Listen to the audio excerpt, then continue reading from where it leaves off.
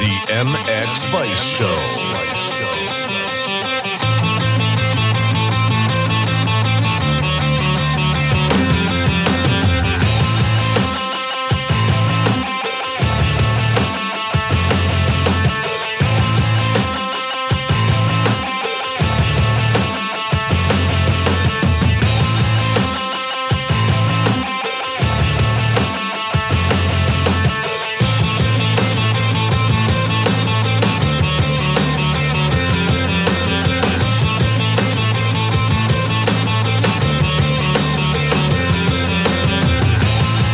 Welcome to episode 95 of the MX Vice Show podcast. We finally got MXGP action to talk about. 1 week later than planned, but hey, it all worked out just fine in the end. We had good racing, good conditions, and a lot of surprises, which we will get into on this episode of the MX Vice Show podcast. I'm Lewis Phillips, your host, as per usual, and I would not be here if it wasn't for the support of companies like Fly Racing, Liat, Scott Sports, Rentful, Manscaped, Planet Motor Holidays, Prox Racing Parts, the Supercross Video Pass, MXGP TV, Even Strokes, Asterix Knee Braces, and Armour Nutrition. Those companies are loyal supporters of MX Vice and this podcast show, so if you'd like this show to continue, and I would sincerely hope you do, give them some support, show them some love, and then it all comes back to us and helps out in the end. Trust me. We've got a lot of the normals coming up on this show, like Liat Ask Vice Anything, the Planet Motor Bombshell of the Week. There are Armour You Smarter Than a Birth questions prepared, so maybe we will get to those. But first, a lot of MXGP talk, a lot of MX2 talk, because a lot happened over the weekend. Part 1 of the MX Vice Show is presented by our friends at Fly Racing. Fly Racing has redefined expectations in safety and performance with the Formula helmet. Tested on the most advanced equipment in the world, the Formula helmet's overall performance is best in class in both high-velocity crashes as well as rotational and low-speed impacts. Featuring Rheon technology, Conehead EPS, and a 12K carbon shell, the Formula's advanced impact system introduced a new approach to both protection and weight reduction. Weighing only 1290 grams, we believe the Formula to be the perfect combination of industry-leading innovation and ultra-lightweight design. Simply put, the Formula helmet from Fly Racing has changed the game. Over the weekend, in Matterley Basin, you would have seen the Hitachi KTM fueled by Milwaukee riders using the Fly Racing Formula helmet, Isaac Gifting and Kai Carsmakers, Conrad Muse as well. And then this weekend, as EMX 250 kicks off, you'll see Rick Elzinger and Andrea Bonacorsi using Fly Racing Formula helmet and Fly Racing gear as well. So should be a lot of Fly Racing success in Europe this year based on the riders' performances over the weekend. We'll get into that. And the man I will get into that with is James Burfield. How are you, James? Good, thank you, Lewis. Fresh from Matterley. Was a little chilly. Took me about 2 days to thaw out, but yeah, it was good. Good weekend, I thought. It was the coldest weekend of my life. Like Valkenswaard when it snowed was not as cold as that. I strongly believe that. Where most of us were wearing, maybe like a thermal t-shirt, even something crazy like a coat. Lewis was walking around Matterley with like -2 wind, chill factor with a denim jacket and a hoodie. So if you want to know why it was the coldest weekend, you just had to look at what you're wearing. You could say that was a surprise, but maybe not. And similarly,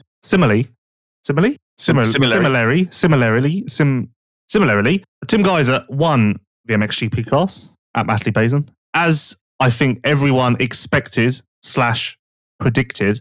Maybe a little more dominant than anyone would have thought. He came from 6th or 7th in the first race to win, past everyone, his main competitors again in Moto2 to get into the lead. He crashed, which is maybe a little chink in the armour there, exposed early on. He crashed, threw away the Moto win, but was undoubtedly the fastest rider and almost won it despite the crash. So, on the scale of worried about Tim Geiser domination, has Matterley made you more concerned that Tim Geiser is going to make this thing boring as hell? Or do you feel like the rest of the pack are closer to him than maybe you thought going in? There was times when I was thinking, Jeremy looked good, Maxime looked good, Koldenhoff looked good, and then just when you think it was just going to be, this is going to get interesting, it's just that turn of speed, how he's able to just I don't know, just within sectors find that like half a second over everyone and just closes the gap and just takes all the fun out of it. Like, he is going to be a killjoy. Guys are the killjoy this year. But you got to say, fair play to him. Great performance, but I do think he's going to make this season boring. The thing is, though, round one last year was even more dominant than this, and it was a deeper field. Like Russia last year, if everyone remembers, and I'm sure they do, he went 1-1, like ridiculous fashion. Like absolutely ridiculous. Like easily the best race of his career ever. One of the best races maybe of all time. Like he was that good. And obviously that didn't continue and become a consistent thing. So maybe this is just a round one thing. Everyone looks at Matterley as a track that suits Geiser. Everyone looks at it as his place. He hasn't actually won. This is his first overall win there since 2016. So that's crazy. Yeah, it doesn't really make sense. Like I saw that. I read it. I saw it with my own eyes. But yeah, I still didn't really believe it because I don't really understand how that's possible. But there you go. But yeah, despite not winning there since 2016, you would think of Matterley as a Geiser track. So maybe that change is coming up. But then he's good at Mantova. He's good at Argentina. So yeah, this could be a little roll here, which I think no one will be surprised by because we did kind of see this coming. Yeah, we talked about this on last week's show. I think with that pressure off of Herlings, I think we're just going to see the best of Geiser. I think he's going to go the first four rounds. I think it's going to be hard for anybody else to steal that top of the podium from him. Prado looked good. Just I don't know, not sure. Looked good, but just the way he celebrated, there seemed to be a lot behind the celebration when I was watching it. I don't know whether it was relief or belief. I'm not sure, but it was like that win meant a lot. But I don't know. I just feel like Geiser could possibly do what Herlings done and open up like a 40, 50 point lead by round 5. Prado was ecstatic, very happy. I was surprised how happy. But then Prado is like that. Prado is he wears his heart on his sleeve. There's never really a doubt as to how Prado is truthfully feeling about a situation. It's always quite obvious in the way he acts and the way he speaks. He was very happy. He said he's never started a season this well, which is true because his rookie season in MXGP, he broke his femur in the off-season and had 1 or 2 weeks on the bike before round 1, so that was rough. And then last year at the start of the season, he was struggling with long COVID. So, in his mind, and this does make sense, in his mind last year, he started with long COVID, he lost a lot of points to begin with, and by the halfway mark, he was basically tied with the series leader. So I guess in his mind, he's like, well, hang on, this time I'm starting with a second overall. This is way better. I've never experienced a start like this. I'm miles ahead of where I've been every other year. This is amazing. So I understand why he is happy and why this is a big deal to him. But also on the flip side, Geiser did give him a bit of a beatdown. He did. On top of that, when I was walking back to the media center after, there was Prado and his girlfriend sort of walking back from the media center. And like I was a little bit away, but kind of like seeing who it was and everything else. And he was kind of like whooping and high-fiving his girlfriend and just like really, really beaming, like super, super happy. No one was around. Like he wears his heart on his sleeve. You can really tell how he feels about things. Yeah, like I that result the weekend, even though it was second overall and he did take the win in the second race, that meant so much. I didn't realize when I seen him cross the line and seen this celebration, it was interestingly behind when no one was looking. It was how he was celebrating as well, and how happy he was. So that really kind of took me back a little bit. But yeah, I gotta say, everything I've seen from Geiser the weekend just said to me, there's your 2022 champion. Well, let's hope it's not that done this early, but easy to forget, Prado was injured at the end of last year. So he did have to miss quite a lot of bike time at the beginning of the off-season, whereas guys like Geiser would have obviously had a full off-season with no reason to even think about needing more time off. So that's something as well. Prado had a shorter off season, so maybe this takes a little while just to build up. He did one less off season race than Geyser, so maybe he's maybe just one more race or two more races gets the rust knocked off a little bit. You never know. Prado looked good. He was fine and normal good starts, so that puts him in a good position. And he held Geyser off in the second moto. So I still think Prado is going to be in this for the championship, but just Geyser did look like the very best Geyser, which means we need the very best Prado to match him at least. One thing I did see from kind of following Geyser around a little bit in being in the pits in the event the weekend, it seems that Honda are trying to increase the Geyser brand, as in making Geyser more approachable for fans, making him more kind of connected to the fans. There really was a massive effort. The weekend, he was having photos taken with pretty much everyone. He was doing shirt giveaways. There was a lot of stuff going on. It seemed to be a huge charm offensive by Honda and HRC for Geyser this weekend. Did you notice that at all? I don't know. I will say that Geyser is always that guy. He is always a guy who will stand outside his camper 3 hours after the race, signing things and talking to people. And he has always been that guy where he probably does too much. He talks to people too much and he spends too much time with fans. And I saw him after the race. Probably was an hour and a half after the race. And same thing, it was pitch black and he was stood there signing things for a couple of fans who were still in the pits. So he has always been that way a little bit. But maybe there's more emphasis on it now. Definitely. Talking bike setup, Honda over here, HRC team here, said that they haven't really experienced any of the same problems that HRC in America are struggling with at the moment, setup-wise.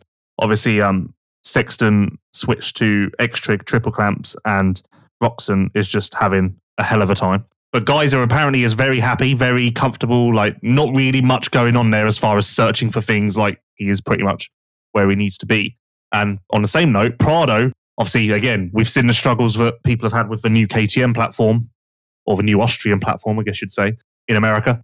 But Prado said that Prado said, yes, at first, I really struggled with it. It felt so different. The balance of the bike felt horrible. At first, I did not gel with it at all. But he said, and I trust everything Prado says because, like I say, he wears his heart on his sleeve. He doesn't really hide anything.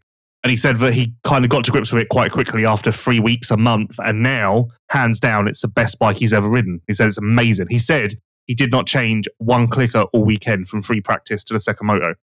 He said, he genuinely said to me, both, I think it was on the record and off the record as well, that the bike is the best bike he's ever ridden. And he's insanely happy with everything right now.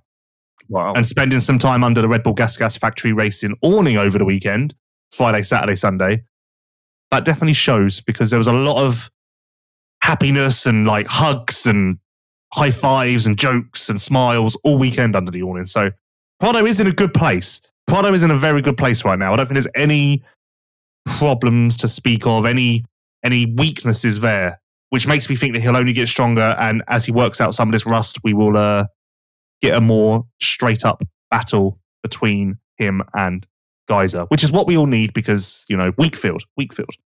On the chassis front, interestingly, Honda had 3 options this year on the chassis. And they opted, there was 2 were new and one was the last year's settings. And they opted for one of the new ones. Look at you just coming in with an actual bit of knowledge. I try. I'm actually impressed with that. Well done, James. Well done. But it's funny. Round one Hang on, have I just thrown you? Yeah. That doesn't happen very often, hey? It's funny. Round one is an anomaly. There are always surprises. Again, look at America. Roxon won round one and has done nothing since. So round one does spring some surprises. We'll get on to MX2. MXGP-wise, though, I kind of feel like it played out exactly as it should have. Because we knew that Geyser, Prado, Sewer were the strongest 3 riders in the championship, healthy at the moment. Agreed. We probably thought the Geyser was a tick ahead of Prado, And we probably thought that Prado was a tick ahead of Sewer, which showed in the overall results. Maybe Sewer was closer than we would have thought. He would have won that first moto, I think, had he not crashed. Absolutely. And I think I agree with you what you've just said. However, I don't think the results were quite right for Jeremy. His performance was way better than the results were given it, and he was third overall. Like you say, was it last lap he crashed? Second to last lap, penultimate. Second to lap last, yeah. So, I think that would have been very different then, a completely different weekend. I think he's that close. I don't think he's that far away from those top two, like as we predicted. We're talking about how strong Geyser is and how dominant Geyser is. Had Sewer not crashed, maybe Geyser wouldn't have won a moto. No. Which actually changes the picture completely and changes the way you look at it completely as well. Yeah, he might have got the overall sort of 2-2. Oh yeah, he still would have got the overall with a 2-2. Yeah, but it would have been a lot closer than we're sort of talking about. Like guys, it wouldn't have given off like a vibe of dominance like it did do in the end anyway. It's an interesting thing to think about. Sewer is working. I didn't actually know this. I was actually surprised that this had never come up. Sewer is working with Jackie Vimon this year. Ooh. So, former hero of mine. Jackie Vimon was working with Kawasaki and specifically Fevra last year. Ben Watson the year before. Yep. Well, he was with Yamaha the year before, and then went to Kawasaki with Fevra and worked with a Kawasaki team. When Kawasaki moved to Ice 1, Vimond moved out. Strybos obviously took that position. And as soon as Sewer found out that Vimon was available and not going to Ice 1, Sewer rung him up, did the deal, and Sewer has Vimond all to himself this year. I think Vimond's working with an EMX 125 rider as well. But as far as World Championship goes, Sewer is all in with Vimond. Vimond wasn't actually there at the weekend because he had either he was at a wedding or he was going, or it was his wedding. But because of obviously the reschedule, it was meant to be a weekend off. But Vimond will now be at every round. And it'll be interesting to see what that does for Sewer because riders, Ben, Fevra, definitely speak very highly of his training and keen eye. I can remember watching Jackie Vimond at Farley Castle absolutely destroying everybody on a 250 Yamaha. The guy was absolutely phenomenal on a bike. But a real nice guy off of it. Like, so approachable, really, really good guy. And yeah, you're right. Everybody speaks so highly of him. I'm not going to rant about how we should cancel the preseason races, but Renault was really good, but no one was surprised because we all basically got a spoiler to that in February. Yeah, I was super pleased with what I seen from him. It kind of, reinforced what we were talking about last week's show. And at some points, again, in qualifying and in the first race, he looked so good. It's just, I think it's just that intensity on the 450 for the full 40 minutes. So I think the last kind of, once he works on that last sort of 5-10 minutes, which we've seen every rookie come up and they fade a little bit at the end of each race.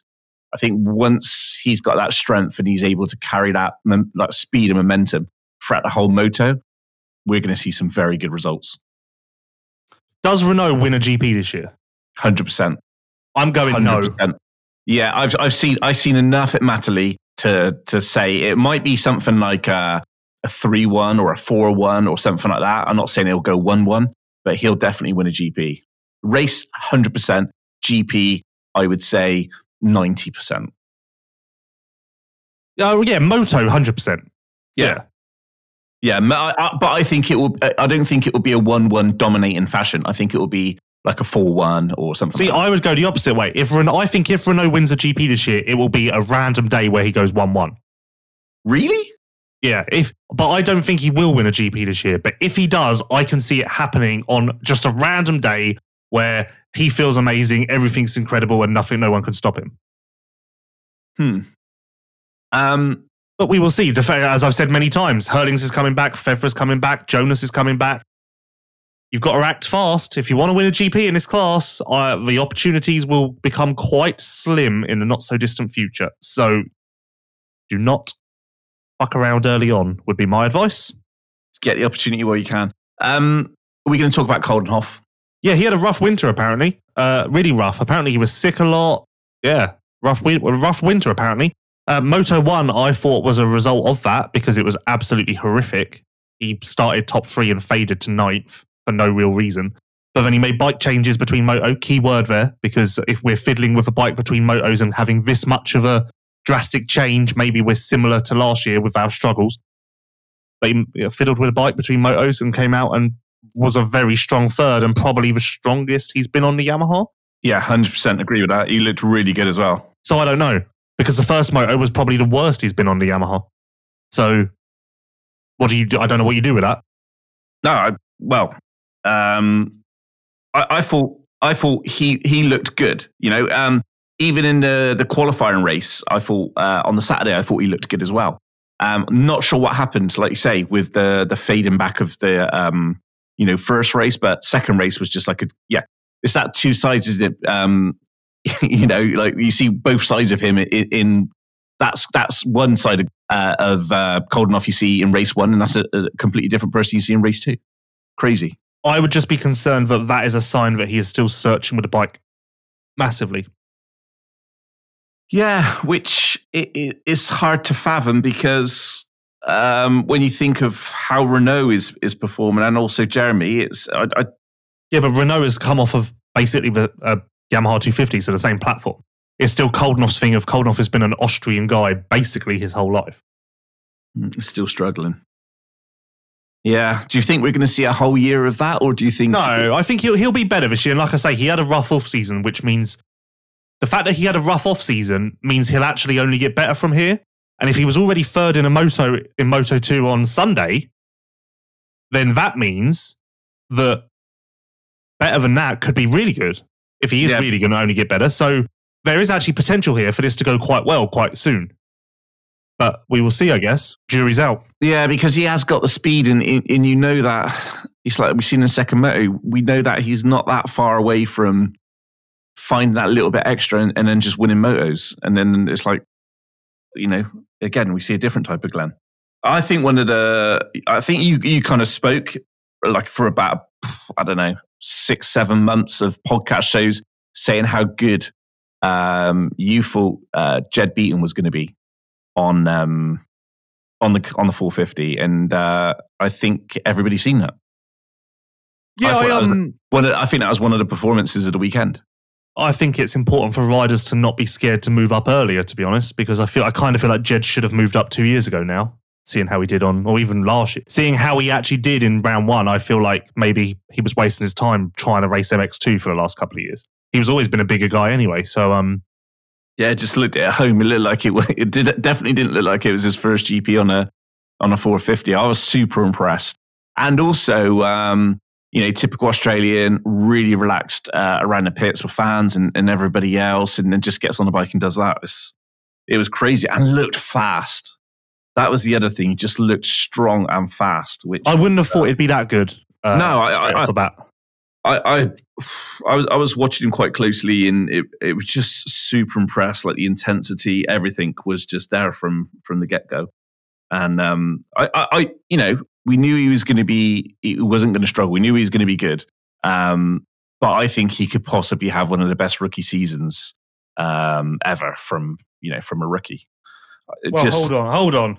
But let's back it down on that, because Federer won the championship and so did Geyser. Yeah. Okay, so behind those, I genuinely think I seen enough the weekend that I think he could definitely be top 5 overall in this championship. Very interested to see where this goes, because I believe Beaton could have signed a 2-year deal with F&H, but he said no. He wanted to sign a 1-year deal because he believed in himself enough where he wanted to show what he can do this year, and then potentially get factory ride, more money, whatever, better deal overall. Better contract, yeah. And when he told me that last year, I was like, oh, that's ballsy. Brave. That's ballsy move. But based on Matterley, I have to say he's probably a bit of a genius. Yeah, because I'd imagine even Matterley alone, his stock has probably gone through the roof. Yeah, I was really impressed. It'd be interesting to see where he features in Mantova, which you can only feel like it's going to be another great solid result as well. But it was just consistency all weekend. He was just there or thereabouts. So it's just a consistency which the intensity and consistency throughout the weekend, which impressed me. Ferrato 7, another very good ride for him, backing Great up ride. Turkey last year. Great ride. I think, again, like as much as I'm giving Beaton kudos, I was super impressed with Ferrato. I think a lot of other people were super impressed because, like in pit lane, like listening to people, they were like, wow, okay. And I thought actually the commentators were a little bit kind of negative by saying, I think one or two times I heard him call him a big unit. It's like, come on, guys. The guy's like... accurate, isn't it? Yeah, but like the guy's just got 7th overall in the world. Like, big unit. Come on. It's Albie. I have questions about Ferrato that I don't feel like it's kind to ask. But I just want to know more. Do you know what I like about Ferrato? Everybody loves him. And that tells me that he's a decent, good human being. The thing that confuses me is he's clearly in shape. Yeah, he doesn't fade. Very, very good rider. It's like, I think he needs more respect than he's given. Is that you asking me to give him more respect? Everyone. Okay. Everyone. I give him more respect. That was a good ride. He did well. It was a great ride. I just have a lot of questions, and he was two, at the end of the day, he was 2 points behind Beaton in the weekend, and we've just given Beaton, a lot of credit for that weekend. He beat Olsen, Van Hoorbeek, Bogers, Vlaanderen, and Watson. That's a solid ride. Yeah, this is the point. He beat 1, 2, 3, 4, but he beat 5 riders who are on seven riders. He beat 7 riders who are on full factory bikes. I don't think he will ever even be looked at for a factory deal, though. This is my point. No, but the same way that I just said off of Matterley, I feel like Jed is going to get his stock has risen. Factory teams are going to look at him. I really feel like that's going to happen now, especially if he can keep this up. I feel like Ferrato will just never be looked at by a factory team other than maybe Beta, because I don't think the image of him does him any favours in that respect. But what don't you like about the image of him? Well, just like, I don't know. That's just generally my feeling. See, I think you're wrong on this one. I genuinely think his personality and who he is in the way he comes across, I think that's great attributes for a factory team. I think I could see him in the future getting an MXGP ride on somebody like DeCarli. No, I don't think so. Maybe. I don't think so. I think he would. Especially in an Italian factory team, I definitely think he would land himself on there. And I think he'd do very, very well. Olsen 8th, Van Hoorbeek 9th, Bogus 10th, lost his rear brake in a second race, which is why he finished 12th. But other than that, 7th in Moto 1 was strong for Bogus. He moved forward, felt a lot better on Sunday than he did Saturday. Vlaanderen 11th, struggled all weekend, didn't feel too good. Definitely expect more from Vlaanderen, and he's definitely capable of more. He was disappointed himself. He should be in that Beaton spot. He should have been 6th, 7th. He should have been right where Beaton and Ferrato were. So more to come there, you would think. And same for Watson, really. Yeah, but Watson we were told literally before race 1, he's not riding. I had a story written for the website. Like, I fully wrote up a story so that I could just press publish when it was officially official. Yeah. But Watson wasn't going to ride. We were told. I heard it from 2 different people. He's not riding. Yeah, I'm Strybos. I was texting Strybos, obviously, because now I get even more Watson information than ever before, because me and Strybos have a direct line where we discuss all things Watson wagon. And I text him 2 hours before the first moto and said, "Are we racing?" And he said, "Probably not." Like, I highly doubt it, because Ben crashed in warm up. So this is where people are going to get confused. Saturday was not a good day for Ben. There was no issue there, though, because the crash came on Sunday warm-up. So he didn't crash in a week, which I've seen people think. Saturday was just an off day. He struggled with the track, struggled with getting out of his comfort zone, kind of a similar thing to last year, that sort of stuff. Sunday morning warm-up, he was immediately better. So whatever Strybos did overnight to him, or whatever happened, worked, because morning warm-up on Sunday, he set the night fastest time, which I think it was night, maybe it changed, but it was definitely around there. Then in warm-up, he crashed going into the first corner, hit his head and left side, I think, quite hard, but mainly his head. His head was the issue. And then, and then it was basically highly, highly likely that he wasn't going to race for that reason. So, So obviously decided to give it a go. I think he had a lay down between warm up and the first moto, decided to give it a go. And actually it turned out quite well. But as Strybos said to me after the race, and fully agree with this, it probably helped because that crash took all the pressure off. That crash took, after a crash like that, just lining up is an achievement. And everything else beyond that is a bonus. Yeah. Which basically changes the game completely, doesn't it? Like changes everything for you. Because if you're going to it basically does change everything for you. And in the end, despite all of the struggles, all of the ups and downs of the weekend, Watson came out with decent points. Not too bad at all, right by the top 10. And he'll take that in going into a track that he is very good on this weekend, Mantova. Where this weekend at Mantova, just for clarification, this weekend at Mantova, 12th overall, I would not accept as a respectable result. Mantova, he should be 5th, 6th, 7th at least, I would say, because he is very good at Mantova. Yeah, he'll have that week's rest as well. He's a bit bruised, a bit battered, so pattered up. And as I said all along, it is going to be a bit of a slow start for Watson because basically a lot of off-season testing is going to come after Argentina. Basically, Ben is riding the same bike close enough, same bike as far, obviously different suspension and stuff, which I'll get into in a minute, but the same platform that Febvre rode last year. And then more parts and more testing opportunities will come once we get back from Argentina. Obviously, short off-season, a lot of guys were pushed for time. So rather than playing around with a bike all off-season and testing different things, Ben mainly just rode and basically practice, rather than test. So the test will come and maybe that makes him even better. And on that, Ben is running KYB suspension. Febvre is running Showa. That is a Kawasaki thing. Ben was never getting an option to run the same suspension as Febvre. Kawasaki make sure that both guys, or each guy, is running different suspension to the other. They did it the same with Tomac and Cincerello in America for the last however many years. So that is just a Kawasaki Japan thing for whatever reason. Creates a bit of rivalry, I guess, makes each suspension company work even harder to make sure they deliver the best product, you could say. But that's why he is on KYB. One of the things which it is coming across, I've seen it at Hawkstone, spoke at length with Steve Gutteridge. They are very, very much factory Japan as a team. So there's no overriding sponsors and everything else. This is an effort, a full factory effort by the Japanese. They are investing back into it. They are fully involved and backing this team. So I think it's exciting times. I think going forward, I think the Kawasaki with Antti and stuff like that, I think they're on. The next 5 years are going to be very, very interesting to see what Kawasaki can produce.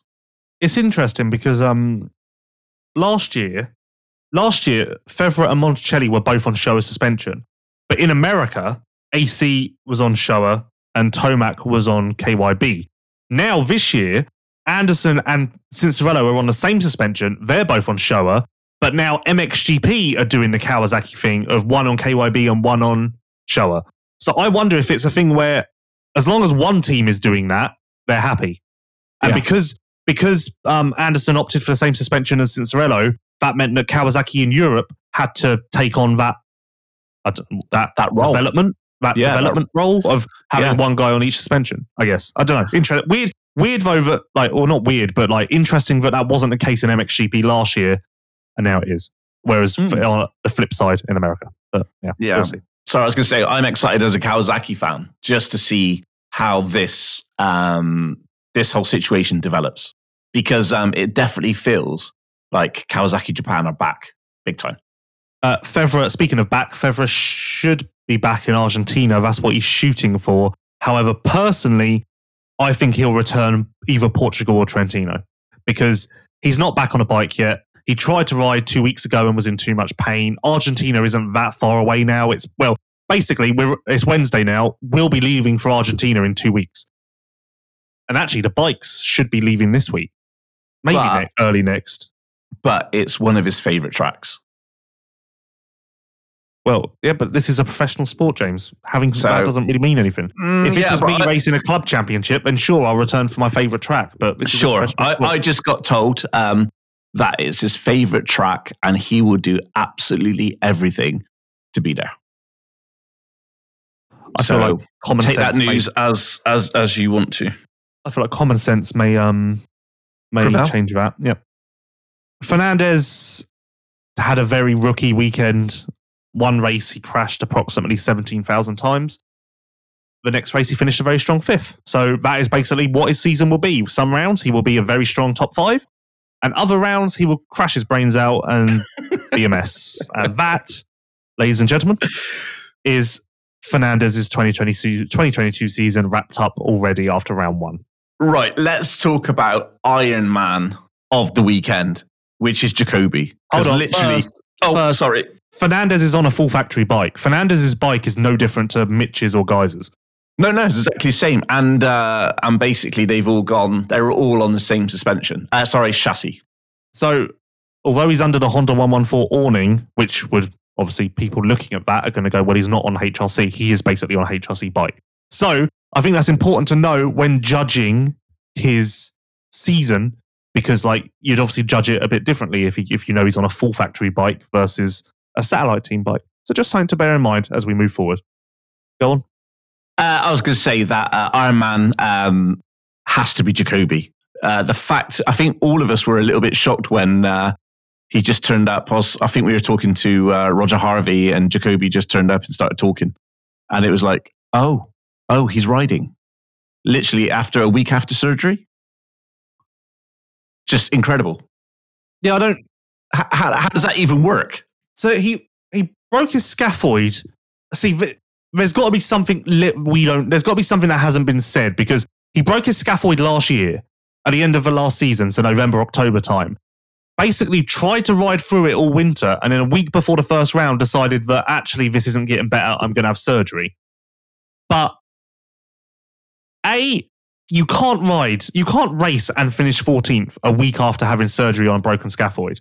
And 2, if you break your scaphoid, I don't think it's really possible to ride with it anyway. So it can't be a big break, or it can't be a proper break, or it must be it must be like a fracture or something like that. It can't be a proper broken scaphoid, because there's just no way. It was just how he just you can't ride like that. Oh, just shrugged his shoulders. Oh, I'll try. Just crazy. Yeah, I don't understand it. I have a newfound respect for him just by somebody who's just like, yeah, we're just going to go give it a go. Give it a go and pick up 15 points, valuable points. Van Donnick 15th, Guillot 16th. Guillot's only been riding and training and basically in full off-season mode for 6 weeks because he was huge off in race 1, hey? What, did you see it? Yeah, I seen the aftermath of it when the bike basically was looping out and he was literally tumbling. Where was it? It was literally on the as you go first time down into the valley, and you go back up round the sweeping corner, and then down. It was those ruts there. So basically, the bike That's just got a strange place to crash. Yeah, it was. It was a big one as well, huge one. I think he pretty much destroyed the bike as well. Yeah, so he's only been riding for 6 weeks because he was so tired at the end of last season that he took a lot of time off in the off season. So he's only been riding and training for 6 weeks. So actually a very good performance from him. And he's not doing GPs now until Latvia, which is the beginning of May or the end of April. He's doing the French and Swiss championship, which is basically what he has to do for his deal, basically. Hey, Lewis. His deal isn't an MXGP deal. It's a sponsorship. How do you know all this information? How do you know all this information? I've been texting Guillot quite a lot. Oh, it's nothing to do with to the interviews I got. Which no, because it wasn't an interview, and B, when I told you to message me the riders you got, you actually stopped sending me names, so I didn't know what those files were. So I messaged Guillot myself, and then he told me everything. And then I went through your files and was like, "Oh, you did speak to him because you struggled to follow instructions, James." I absolutely smashed it the weekend. They weren't exactly interviews, but it's fine. You quotes, but I was chatting to him anyway. I was chatting to all the riders. Okay, Davy Pooches. What happened? Very good to see him back racing MXGP for the first time in 3 years, I think, which is crazy when you say that. He twisted his knee, I think it was his knee or his ankle on Saturday. Sprained ankle, wasn't it? Yeah, it was ankle, knee, something like that. So didn't ride on Sunday because not to make it worse, rest it up, protect himself, because the last thing he needs is to do more damage and miss another season. It's a very not inspirational, but it's a very good story. Pooch is coming back. He basically can't open, how if you scrunch your fists together and then you open your fingers, he basically can't open his fingers beyond 50% of that. So he's wait, what? I think it is his front brake hand. Yeah. So his front brake lever is basically positioned all the way down so that he can grab it easier, because he doesn't, obviously if it's higher up, then his fingers have to be more extended or whatever. So he's obviously, as everyone knows, he almost lost his arm 2 years ago now. So that's what he's coming back from. Yeah, it's an incredible injury. And even to be riding again, it's just... Yeah, when he showed me the hand and showed me how his fingers moved and that, I was literally blown away. It literally is ridiculous and incredible. But also, on the flip side, well, this is also all crazy because Pooches was going to be the next Hurlings. So this is a massive story in the way of how his career's gone. Was he EMX 125 and 250 champion, wasn't he? No, I don't think he won 125s in the end because he dislocated his shoulder. But he was on his way to basically a perfect season, and then he dislocated his shoulder. 250s he never won. I thought he did. No, because injuries. Damn. I'm pretty sure anyway. He might have even gone straight to MX2 or done only 1 year in EMX 125. I don't think he won EMX 250 anyway. So KMNV, the Dutch federation, like the AMA, like the ACU, blah, blah, blah. Pooches trains kids as a part of that, but in return, the KMNV pays or subsidizes his training. So Pooches is on a full training program with a nutritionist, all off the bike stuff, which is paid for by the Dutch federation. In return, Pooches has to do a day a week training and working with the young 85 riders who are also coming up through the Dutch rider system. Just interesting. I knew you'd find that interesting, James, because I know you like that stuff. I do like that federations. Stuff. Really interesting, yeah. Federations and what they're working on and stuff. And also, there's a chance we'll see Pooches at an AMA National this year. That's cool. I had a lot of Pooches talk time at the weekend. Breakfast. We had breakfast together on Sunday morning. Look at you broing up. Just me and Pooches. Lots of talk. Also, I got Pooches at Ride, let's not forget. But yeah, just a shame to see him not race. But also, actually, I will say this. He said to me, I think I can say this now because it's a happy ending. He said to me on Saturday... you love a happy ending, was it Friday night or Saturday night? He said to me on Friday night, I just don't want to be last. My goal is not to be last because I don't want to be a last place guy. Obviously, he's building up. And he said, there's not many riders on the entry list, but everyone who is on the entry list is quite good and should probably be better than me after I've not ridden or raced for 3 years. I said to him, no, there's no way you'll be last, blah, blah, blah. But in the qualifying race on Saturday, he was running 15th before he twisted his knee or whatever he did. And he was running 15th for half a race. I thought that was really good. I was really surprised. I didn't think he'd be last, but I thought he'd maybe be 19th, 20th, 21st. To run 15th for half a race, I was really impressed and really surprised and actually thought to myself, oh, cool, this is actually turning out to be a really good story. Then obviously a slight hiccup, but still, yeah, I was really thought that was quite impressive and worthy of a shout out. On that note, there's a good chance that with the deal that Valentin Guillo's got, that we could see him in America for a couple of rounds as well. Well, catch the fever, America. Catch the fever. Go. Maybe everyone's listened to me long enough where they all want to go now. Maybe. Biggest surprise from the MXGP class, James? Hands down beaten. It was just, we talked about how possibly how good he could be. To come out and back it up and be that strong. That was a surprise to me. Like you said, pre-season buggered up the Renault surprise. So put that to the side, and I'd definitely say it was beaten. Well, what about you, Lewis? Yeah, I'd have to agree. Beaten. Biggest disappointment. Ooh. It's hard because there isn't really a disappointment because there's so many riders out compared to last year, but basically everyone did better than they did last year. Yeah. You'd have to go Vlandrin and Watson purely because you'd expect both of those guys to be inside the top 10. Yeah, I guess so. I don't know what happened to Van Donink because, again, he's kind of he did have like a decent preseason. Yeah, but you wouldn't expect him to be okay. Maybe he can get a 12th at some point this year, but would you really expect him to beat the guys in front of him? Like aside from Jacoby, they're basically all factory riders. Yeah, I agree with you. I'm just clutching at straws.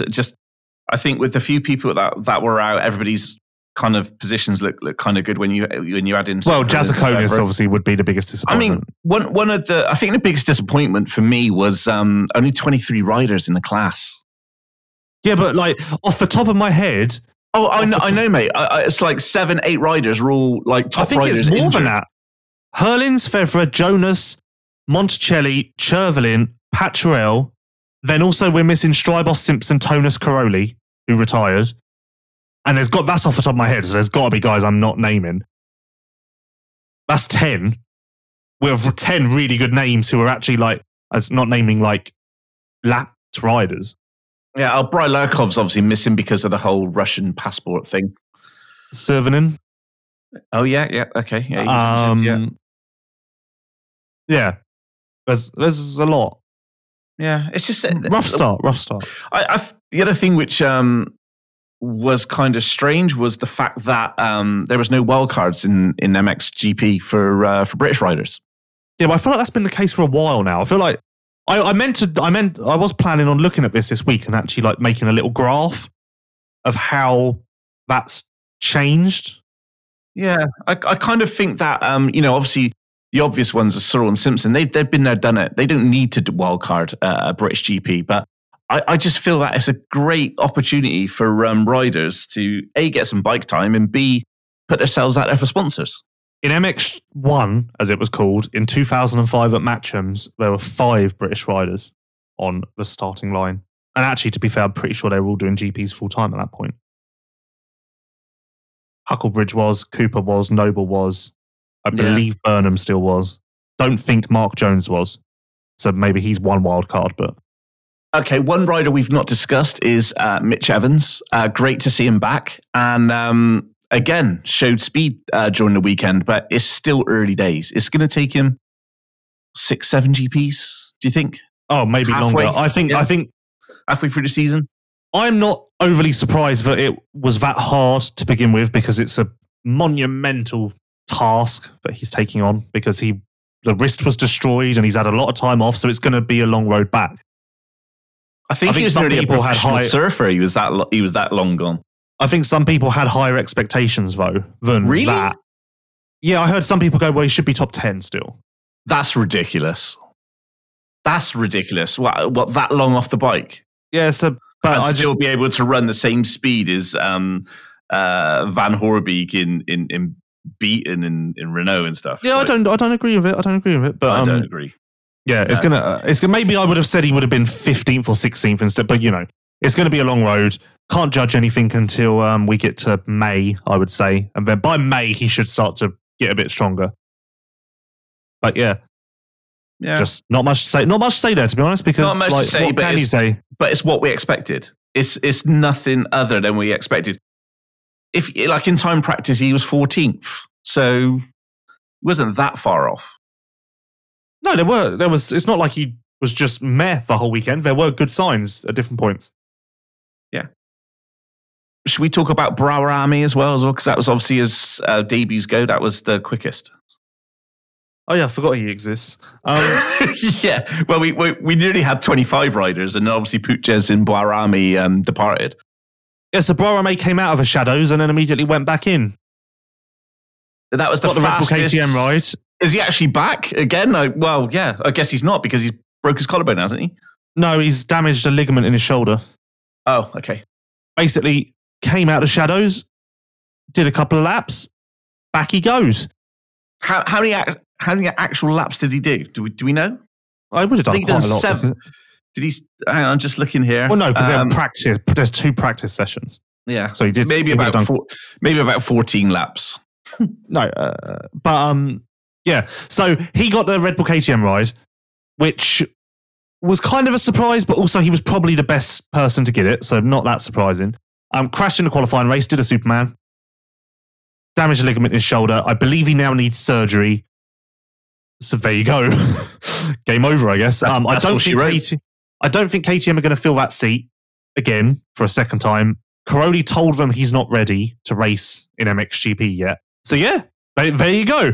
The big question I have now, and the big thing that actually made me laugh quite a lot when the Bahrain fill-in news came out, is so everyone remembers the very fun press release that the Kawasaki French team sent out in December. The very funny press release. It was really great. Yep. I went back and read it after the KTM news came out. Are you going to read it now? Going to read it now? And this was my favorite part. And I've lost it. Where is it? Please find it. I did find it funny. Oh, here we go. Matisse's loyalty to Kawasaki is true and sincere and is very appreciated by the Japanese executives. I thought that was quite funny because 2 months later he fucked off to KTM. Yeah. So that made me laugh when I read that again. I still have no idea what happened to that French Kawasaki team because he was meant to be doing GPs with them, but clearly not because he wasn't on the entry list before Matterley until the KTM thing came up. So now that the KTM deal has effectively ended, I don't know if that means that Bahrain can go back. Or maybe he just goes Honda or Yamaha. But like, he needs something. And like, I don't know if him moving to the Red Bull KTM team burnt that bridge, or if the team were like, yeah, sure, come back when you need us, or like, probably never going to find out because I'm going to presume that Bahrain did not choose to update his Instagram at any point over the weekend. Yeah. But yeah, interesting because he took a gamble, and a gamble that anyone would take. Absolutely. Obviously, it's you now can't knock not him really for taking it. Yeah, but now it's really not worked out at all, and interesting to see what happens next. But then possibly not preach loyalty. Well, that's not him. That's the person who wrote his crazy press release.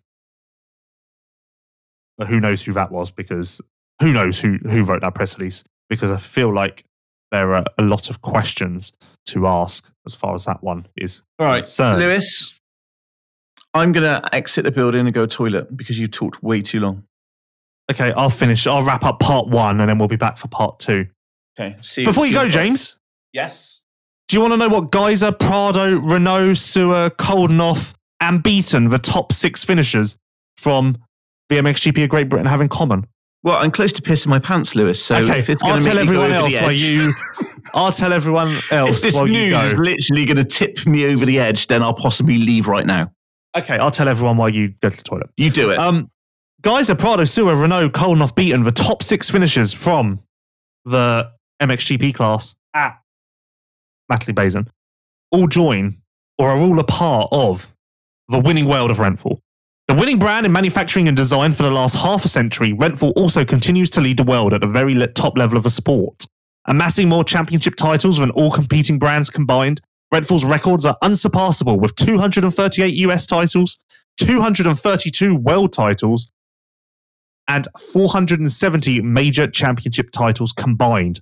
Thanks to the hard work and dedication to detail, the Renthal factory has been helping world-class riders achieve their championship goals since the beginning in 1969. Renthal absolutely dominate any championship they compete in, as proven by those MXGP results. And that they have managed to sweep the top 6 in MXGP without Hurlings, without Fevre. Add those 2 in there, and they would have swept the top 8. So there you go. Renthal, absolutely dominant, and exciting things from Renthal coming up here shortly, I believe. So that's something to watch out for as well. Right, that wraps up part 1 of the MX5 show. Part 1 was, of course, presented by Fly Racing, who redefined expectations in safety and performance with the Formula helmet. Tested on the most advanced equipment in the world, the Formula helmet's overall performance is best in class in both high-velocity crashes as well as rotational and low-speed impacts. Featuring Rheon technology, Conehead EPS, and a 12K carbon shell, the Formula's advanced impact system introduced a new approach to both protection and weight reduction. Weighing only 1290 grams, we believe the Formula to be the perfect combination of industry-leading innovation and ultra-lightweight design. Simply put, the Formula helmet has changed the game. There are many editions of the Formula helmet for you to peruse at your local dealer or online. Formula helmet available worldwide, of course, and used by Isaac Gifting, Kai Castmakers, Conrad Muse, Rick Elzinger, Andrea Bonacorsi, Max Anstey, Justin Brayton, Shane McElrath, Joey Savacci, and many, many others. Thank you to Fly Racing, as well as Liat, Scott Sports, Renful, Manscaped, Planet Motor Holidays, Prox Racing Parts, the Supercross Video Pass, MXGP TV, Even Strokes, Asterix Knee Braces, and Armour Nutrition. That's part one. We'll be back with MX2 Talk and your questions answered in 5 minutes.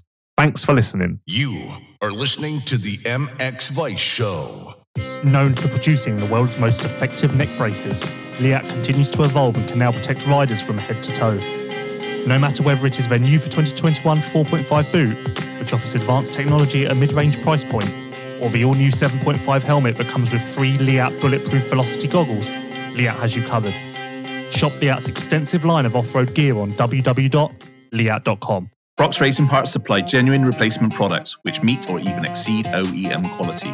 All parts are manufactured to highest quality standard at state-of-the-art manufacturing facilities around the world. Hence why everything that Prox Racing Parts offer exceeds the high-level requirements that all motocross riders require. Many of Prox's parts are actually made by the same suppliers to the OEMs. Head to pro-x.com now to learn more. Even Strokes is the newest e-commerce store in motocross. Built by motocross enthusiasts, Even Strokes understands your need and offers all of the products you need for a weekend at the track. Shop now for Yoko, Alpine Stars, Fast House, and more at evenstrokes.com. Liat, protecting riders from head to toe. Check out Liat.com for more. Fly Racing has redefined expectations in safety and performance with the Formula helmet. Tested on the most advanced equipment in the world, the Formula helmet's overall performance is best in class in both high-velocity crashes as well as rotational and low-speed impacts. Featuring Rayon technology, Conehead EPS, and a 12K carbon shell, the Formula's Advanced Impact System, AIS, introduced a new approach to both protection and weight reduction.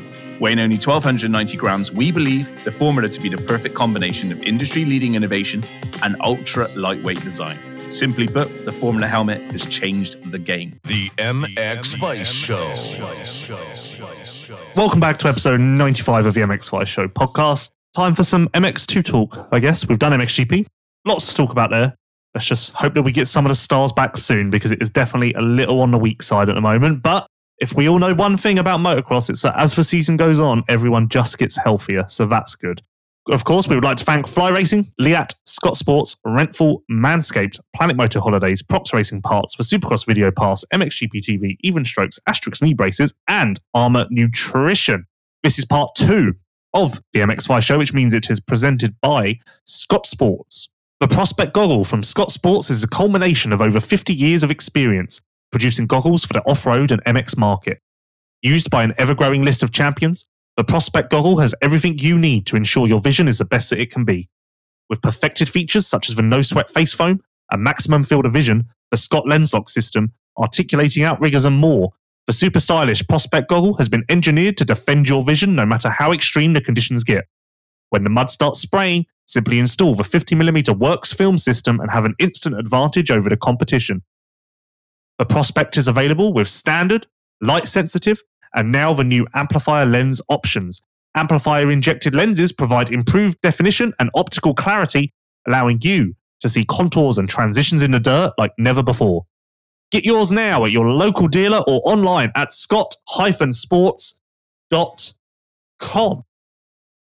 Speaking of Scott Sports, Simon Lagenfelder won VMX2 class using Scott goggles, which takes us lovely into VMX2 class and undoubtedly the biggest shock of the weekend.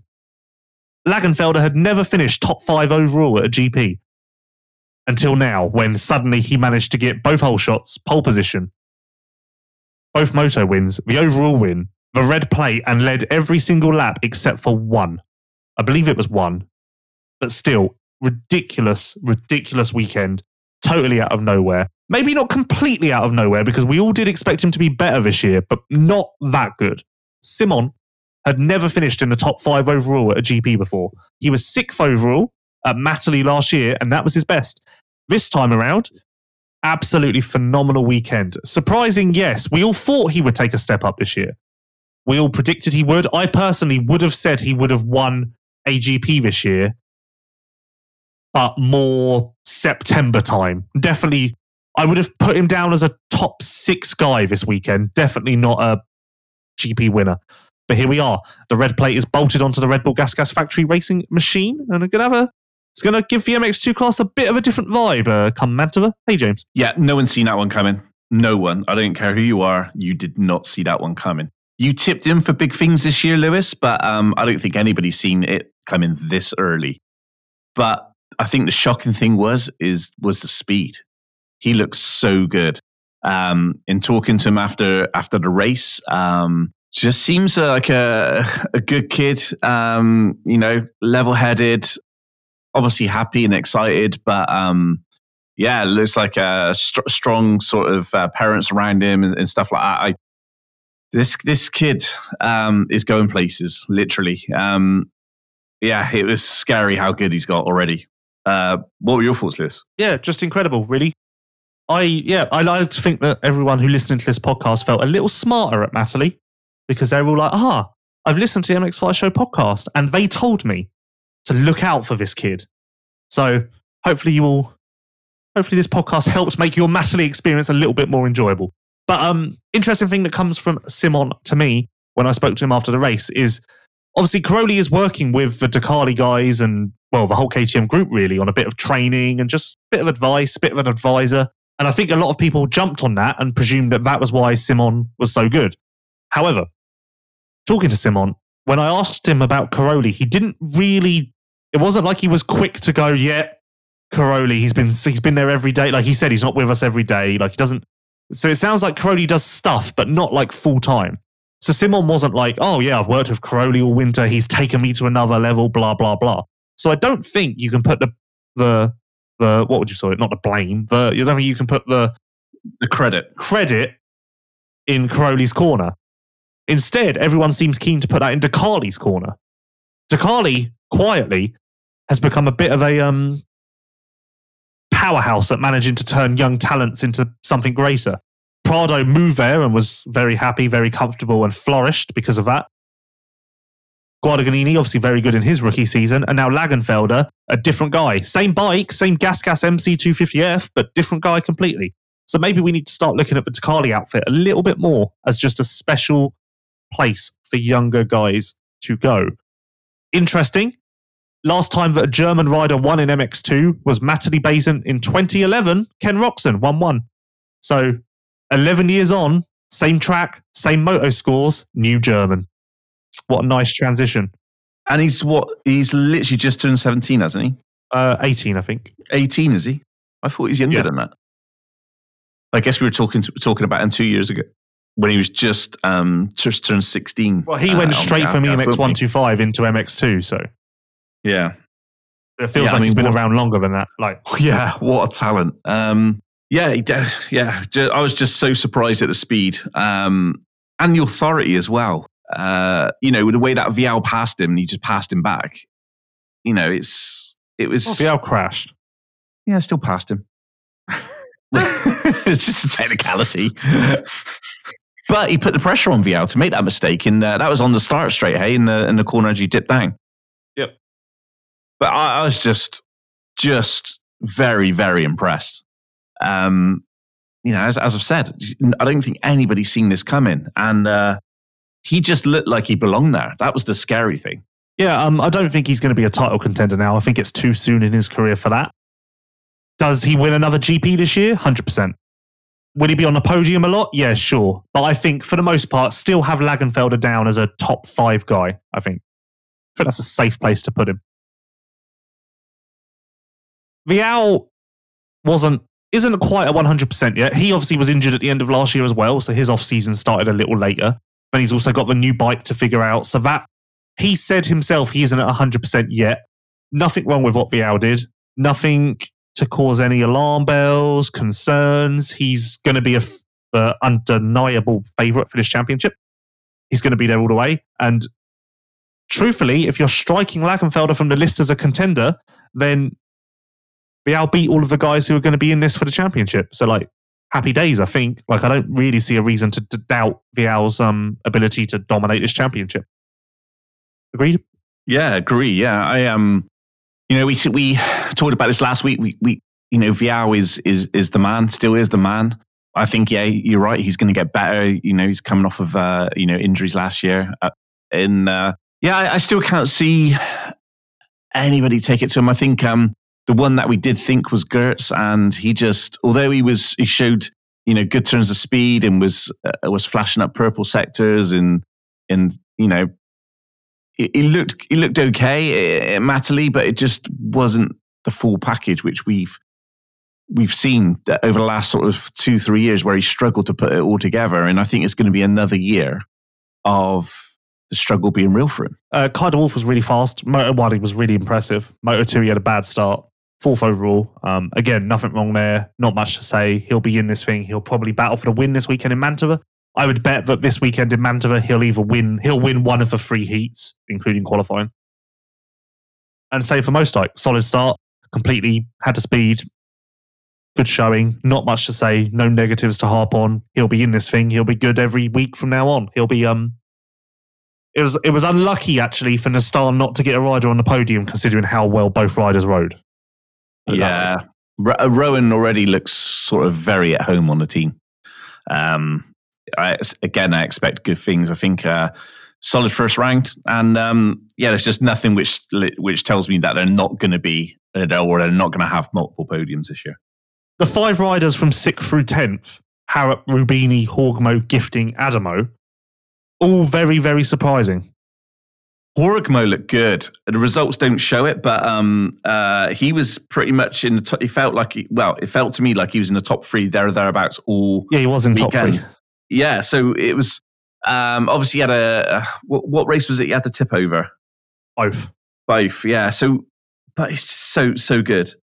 Just looks, I think that's the best I've seen him on that Kawasaki. I'm going to say it now. I think this is going to be his best year easily. Well, I think that's safe to say based on how Matterley went, isn't it? Yeah, he just looks, I don't know, he just looks more at home on that bike than he has ever done on a KTM.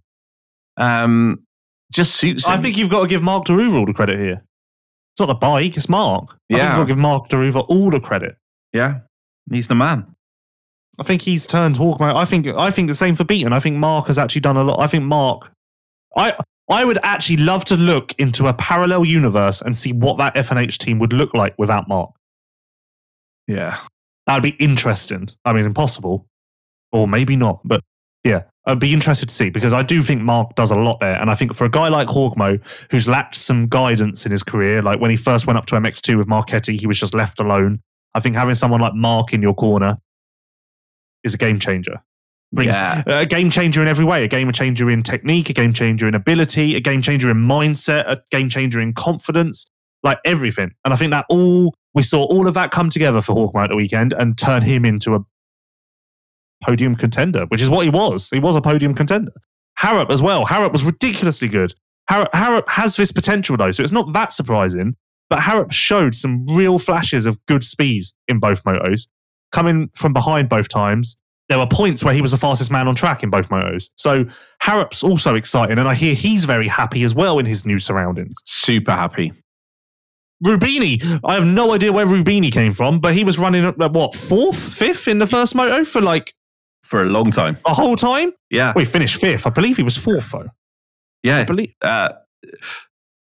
Did he slip up as well, or was it? No, he got passed by Gertz on the last lap. But he was 4th for the whole... Yeah, he was 4th for basically the whole race. And I was thinking to myself, like, bloody hell, is we really going to start the season with Rubini on the podium? New team for him as well. He's not on Honda Asamoto anymore. He's on Honda SR. So maybe that's something. Maybe that's changed his life. Yeah. Yeah, Rubini was crazy impressive.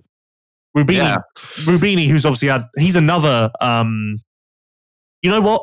Moving from EMX 125 straight to MX2 is a hot topic at the moment, because Lagenfelder is obviously working for Lagenfelder.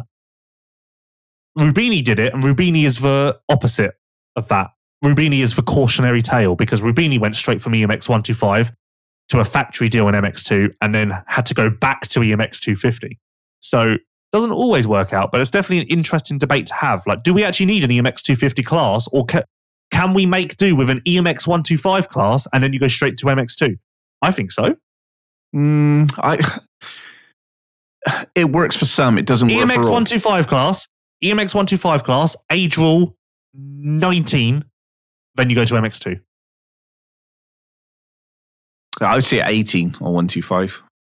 Yeah, but I'm more thinking the good guys will move up anyway, and then the guys who need a bit longer, give them an extra year just to maybe they'll make give them an extra year, just in case they have a blossom in that year. But the good guys like Lagenfelder will be up anyway. I think the EMX 250 is a good class. I think it works. I think, as I've always said, EMX 250 23. MX2 25. That's the only change, I think. I think that the current setup we've got at the moment works apart from MX2 25. And I just think that there's a couple of riders. 23. Sorry? 23. You said the age rule. Yeah, sorry. Move from 20 MX2 from 23 to 25. I just think, looking back over the years, there's certain riders which are better on an MX2 bike than they are MXGP, and it just takes them a long, long time. And the problem is in that class, you don't get the time to adapt to the 450 because you just get left behind. If you don't adapt quickly, there's no factory rides. The satellite rides soon dry up, and then you're just left to doing your national championships, which is a real shame. I just think if they edged up the MX2 250 to 25, I think it would just make things so much better. And I think you'd probably see like Guillo, an extra 2 years on MX2 would have just been, I think his 450 career would have been completely different. Well, no, because Guillo was already winning MX2. So, what would an extra 2 years of winning MX2 done for him? Because it would have just made him. It would have just. He had reached the top of MX2. Not necessarily. He didn't win a world championship. Well, no, but not everyone's going to win a world championship. He was winning GPs against Hurlings. I don't think you can go much further than that. Well, no, but you go from you go from those lofty, highs to like how the struggle's been for him over the last couple of years. Yeah, but that's just the way that's nothing to do with the age rule. I think it is, because I think I've said it before. I don't think the MX2 age rule needs to be moved up. I think the EMX 250 thing needs to. I think the other side of it needs to be looked at. I think MX2, they just need a few more years. Like 25, they can spend another 6 years on a 450 if they want to. Yeah, but what's those 2 years going to do? A lot. EMX 125, 19 age rule, straight to MX2. No, because you've seen that the EMX 250 class, every time someone wins that championship, they get a good ride in MX2. That's the whole reason. You'll get a good ride for winning EMX 125. No. Look. Teams, if EMX 250 is scrapped and EMX 125 is the feeder series, then teams are going to have to sign those riders, because otherwise they're going to not have any new talent. I don't know what happened in the break, but it sounds like you've been drinking. I think this is a good idea. I think it's a bad idea. I think it works like it does. The EMX 125 strong, EMX 250 very, very strong. MX2 up at 2 years, please, and we've got a very, very good platform. Don't listen to Lewis, for fuck's sake. I'd like to give a shout out to Gifting, because he was really good, actually.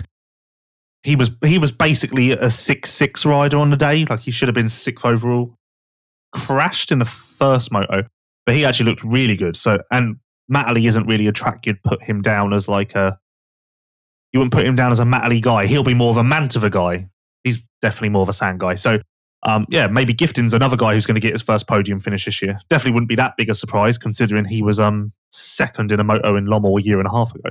Yeah, was he on the podium in Lommel for that year when he got the second? No. Was he not? No, never had a podium. And also, actually, similar, same but different, his teammate, Kai Castmakers, who no one had any expectations of, because it wasn't fair to have expectations, because he only signed for that team 4 weeks ago. He was moving up from EMX 125 directly to MX2. Just actually, this is relevant.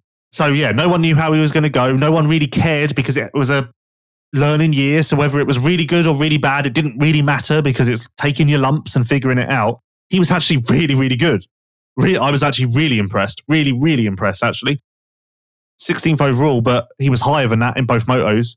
He passed Conrad Muse at one point. I was really impressed with Kai Castmakers. Yeah, 17th and 15th is a nice debut. Again, no, you wouldn't put him down as Matterley wouldn't be a track that you put down as his sort of track. Considering everything, like maybe it would be different if he had a full off season with the team and knew that he was moving to MX2 from October last year. But the reality is on January the 1st, if you told him he'd be racing MX2 at Matterley, he would have gone, well, what? Why would I be doing that? I think for considering everything, I think he deserves a lot of respect, a lot of props, and a star of the future for sure. I'm excited. I'm very excited to follow his progress from this point on, I have to say. I mean, you're kind of jumping a little bit about, you're going to say I'm keeping it in the Hitachi family, and that's cool. But Guadagnini's going to be, well, he was a little bit disappointed. How is that keeping it in the Hitachi family?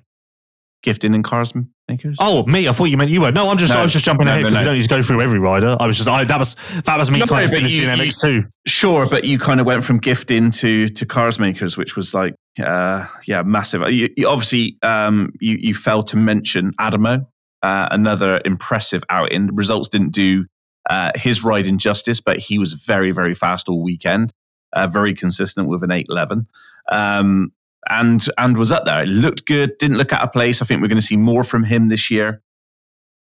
And Guadagnini, we spoke to him at the end of the day, disappointed with his day. But again, watching the racing on TV, you're not going to understand how difficult the racing was the weekend. The sun was so low. Shadows in every single rut on every corner. Like speaking to Guillo, literally it was a 50-50 on every jump takeoff had a rut, and it was a 50-50 chance because the ruts were dark from the sun that it was either going to be a kicker or you're going to be okay. It was literally that last MXGP race, talking to a few riders, and they just said it was just literally pin it and hope.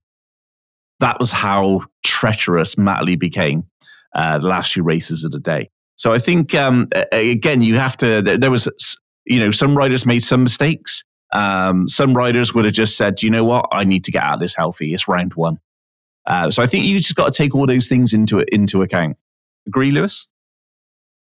I don't think you can put that on Guadagnini solely. That's the same for everyone. Like, that's not the reason why Guadagnini told me on Friday already. He was like, I know I need a bit of time to, I'm a guy who needs a bit of time to like work into this thing. Yeah. If you look at it, round one last year to round two was actually quite a big difference for him. He won round two and he wasn't really anywhere at round one. So I didn't really put much into his performance, which is why I skipped over him. Expect more from Håkan Fredriksson on the 114 Honda. Again, showed glimpses of brilliance throughout the weekend, just little mistakes, which is he'll iron out. He's going to be, he'll work his way into that top 10 middle to end of the year. Jeremy Snow looked really good at points throughout the weekend, and also a shout out to Kevin Bruman as well. Again, again struggled on the track a little bit. I think he's only going to get better as well. So it's not as we've always been not as excited at MX2, but I do think there's some really good up and coming prospects and going to be some great battles this year. I'm done with MX2, so let's move on to Liat Ask Vice Anything. Liat, protecting riders from head to toe. Check out Liat.com for more. Known for producing the world's most effective neck braces, Liat continues to evolve year after year. The 2022 gear is now available worldwide, and there are many lines for you to consider. The 3.5 ride kit, an affordable combo, the 4.5 jersey and pants for 5.5 jersey and pants, and then there's also the 4.5 Enduro jersey and pants for you wood guys out there. There is a lot to think about over at Liat. There's an advanced range of motor helmets for 2022 too. There's a lot of twos in that part, which throws me off every week, including the 9.5 carbon, 8.5 composite, 7.5 and 3.5. The Liat helmets are available in a broad range of striking colours to suit all tastes. The 9.5, 8.5 and 7.5 helmets also come with a free pair of bulletproof Velocity goggles. Shop Liat's extensive line of off-road gear on Liat.com. Thomas_SB93. Would it be better to stop with the EMX Open class to have more riders in MXGP? The problem is, would those riders go to MXGP? Probably not, because the reason Boutron's doing EMX Open is because he can win. And otherwise he would be doing MXGP, but he doesn't want to ride around in 25th. That doesn't, understandably, that doesn't interest some guys. if I was going racing at a club this weekend as a weekend warrior, and I had a choice between a class where I was going to finish 26th and a class where I was going to finish 4th, I'd be straight in the class to finish 4th. Like, I don't know if getting rid of EMX Open would necessarily solve that problem, especially considering beyond 7th, those riders aren't even really ever going to consider going to MXGP. So the other thing, which is a big pull for that series, MX1 is €1,000 entry fee. So it's €1,000 for the weekend. MXGP. Right, yeah. MXGP. MXGP is €1,000 for the weekend. And let's say there's 23 established GP stars on the line. Possibly a rider's not going to want to, like what you just said, Lewis is going to like wander around in 24th, not being seen. EMX Open, €300. So €700 cheaper. It's a great place to put yourself into the limelight. Dan Thornhill, we've seen for the last couple of years, has used it to perfection. It's given his team, Cap Screens, Yamaha, a lot of exposure on TV. So I think it's a great move. EMX Open. Lewis, you've already said previously, it should be whatever country you're in, it should be inundated with those championship riders from that country. Hey. Yeah, it basically needs to be the British Championship, the French Championship. It basically needs to look like that. Yeah, I think. I agree. It's a great move, and there might be sort of 20 riders that actually see themselves as competing in the whole series because it is cheap. At PWAZ0706, assuming he has screws, why is Hurling's injury taking longer than others he's had? Well, this is a different injury, so like it's taking longer because it's a different injury. That's like breaking your finger and saying, why is it taking longer than the broken leg? It's a different kind of severity. Heel is not something to mess around with. The heel is something that is quite serious. Well, not serious, but like it can be something that bugs you for the rest of your life, I believe, from what I've heard from people who've done a similar injury. So rightfully so, he's not rushing it. There's no way that Hurling should be back yet. He broke his heel 5 weeks ago. It might not even be that yet. It might still be 4 weeks ago. So like, there's absolutely no way that you can say that it's taking a long time. If anything, I believe he's still on crutches as well. So it's going to be a while. May or June, I believe we'll see him back. But yeah, that question just confused me. At Teesden Mulder, who improved the most? I think you have to say Lagenfelder, aren't you? Yeah, easily. Well, that was easy. Yeah, for where he came from last year to where he is now. Yeah. At Greg Wilcox 28, any plans for your 100th podcast? Special guest? Me and James started conversations about the 100th podcast last night. We will not be revealing anything until. Oh wow! It is big. No, because I don't want to promise anything that doesn't happen. So yeah, got to do something. 100th podcast. It's got to be some sort of changing. It's got to be some sort of big step, hasn't it? I can't believe we've made 100. That's ridiculous. I know. It kind of annoys me a bit. Why? Because I kind of thought things would be different at this point. What, that I'm still here? Well, just everything. Like, 100 still here. That is mental, isn't it? So I think literally anybody who's new to this podcast, you have to understand I was never, ever supposed to be on the podcast. Like, ever. Like, literally, like 5 other people were supposed to be on this podcast before I was even thought about. Literally, I was the pretty much the last option we had, wasn't it, Lewis? Well, the only option we had, not last, the only one. Yeah, it was the only one left. So I've technically. It was not the only one left. The only option. Yeah, the only option. There is no other option. No. So and I'm still here, much to Lewis's annoyance. So Lewis has tried to go on every other podcast show in the world. He's even tried to like make up new podcast shows, everything to get away from this podcast show. However, you, the people, are just amazing and just keep making Lewis's worst day repeat itself 100 times. So thank you. You've done a better job than I've ever done. If you want an alternative podcast with more Lewis, Racer X have started an MXGP review show after every GP, and I'm on that as well. So if you want more Lewis. Yeah, I mean, literally, if you switch on to anything to do with motocross at the moment, you're going to get more Lewis. I mean, Lewis is what you call... It's basically like I've dropped a single. I've dropped a new album and I'm on a promotional tour. Yeah. Lewis is what we call now in the industry a podcast whore. So first he was a website whore. Now he is a podcast whore. So, he's just whoring himself out all around the world. I was on the Racer X podcast this week, Pulp last night, and then I'm on the studio show this weekend, if you want more, Lewis. Anyway, and I'd just like to apologise moving on, to James. What did we talk about? What did we talk about? MX Vice visitors who have literally come into the website the last couple of weeks and seen that there's fuck all been done. This is because Lewis is too busy promoting other platforms. So thank you for persevering. What did we talk about? At Cal Hey? Crossland 26, biggest shock working back at MXGP. I don't know if it'd be a shock. Kind of like just same as normal. It kind of, honestly, it felt like the season from last year had never ended. Yeah. Like it kind of felt like round 21 of the 2021 MXGP series. I'm trying to think of a good shock, but I don't think there was. A lot of riders were aggressive towards me. One rider said, I'm the tumour of MXGP. That was amazing. I was there for that moment. Was a shock. That was a shock to the system. I felt Yeah.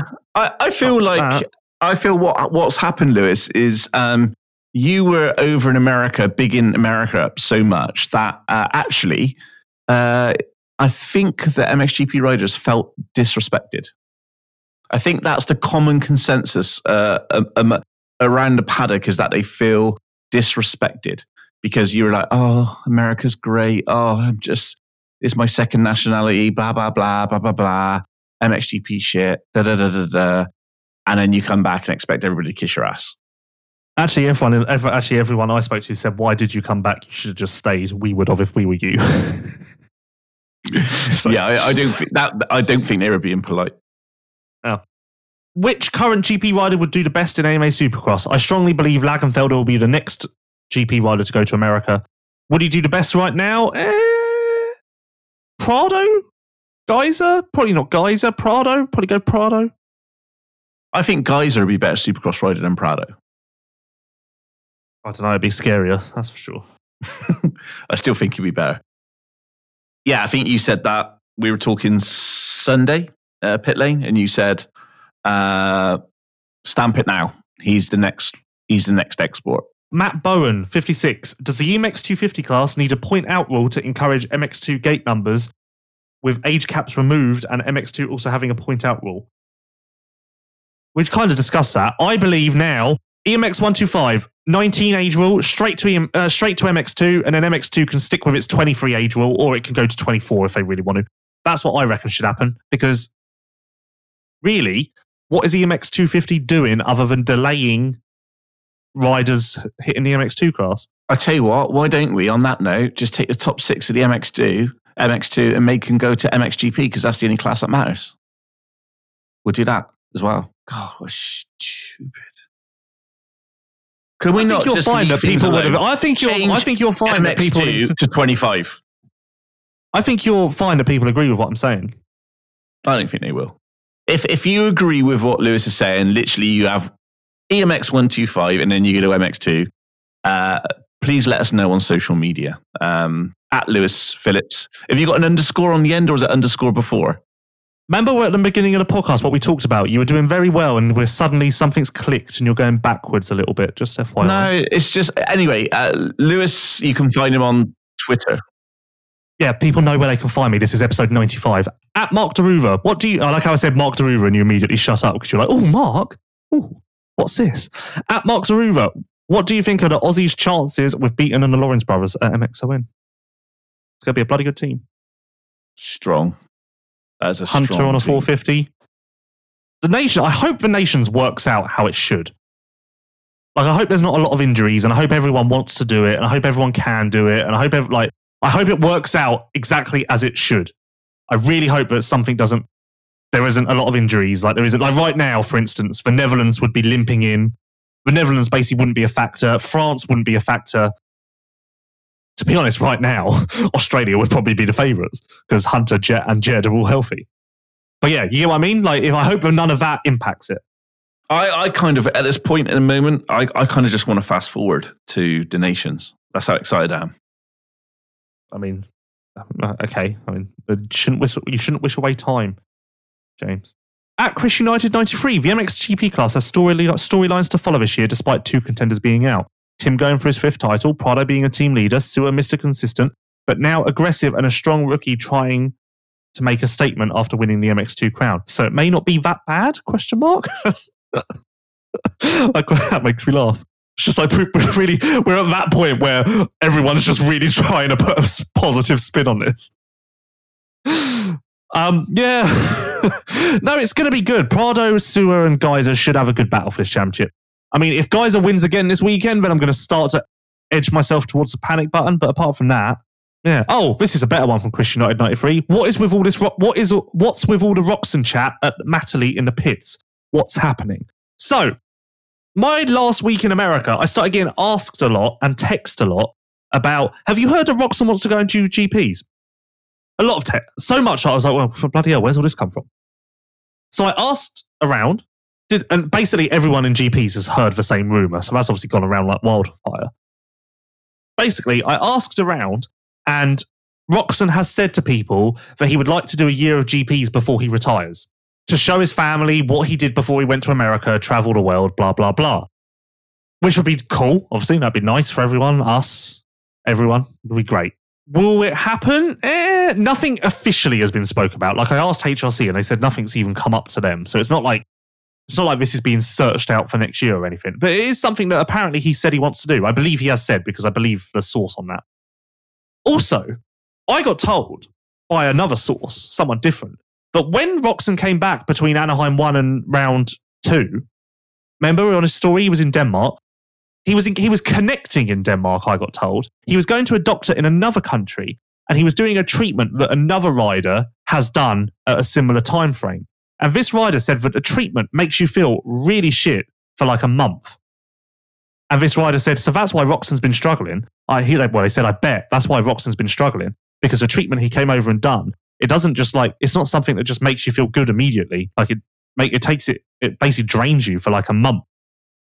So, wow, made sense. And because this rider said they spoke to the same doctor. Well, they used the same doctor, so the doctor was telling them about Roxon because they went in like 2 days later or something. So, yeah, interesting. Wow. So we could see a resurging Roxon back soon. Well, I don't know, to be honest, because after Minneapolis was a bit better, he said, and then he was strong in qualifying at Arlington. So I actually thought to myself, like, oh wow, this is actually working out. And then Arlington was just a dumpster fire. So I don't know at this point, but yeah, a dumpster you are fire. So American. Dumpster fire is a popular saying. So American. At Schfixter420, is the 20 riders on the gate really a problem when EMX Open exists, which had 43 guys total? I mean, why would a guy like Boutron want to fight for P20 in MXGP when he can go 1-1 in the EMX Open? Oh, well, don't need to answer that, but that's exactly what I said, Schfixter. So there you go. Interestingly, the weekend before it was cancelled, there was over 60 riders entered for EMX Open. I think it was 80. I think it was 81 or something. Really? 81? I'm pretty sure. We've answered that. Last one, at Anderson Podcast. Heard you on Pulp, Lewis. With having a few issues getting tracks in some countries, talking about the Netherlands there.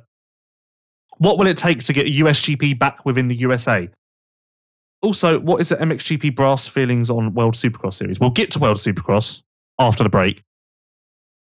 I don't know. There really is no talk about going to America.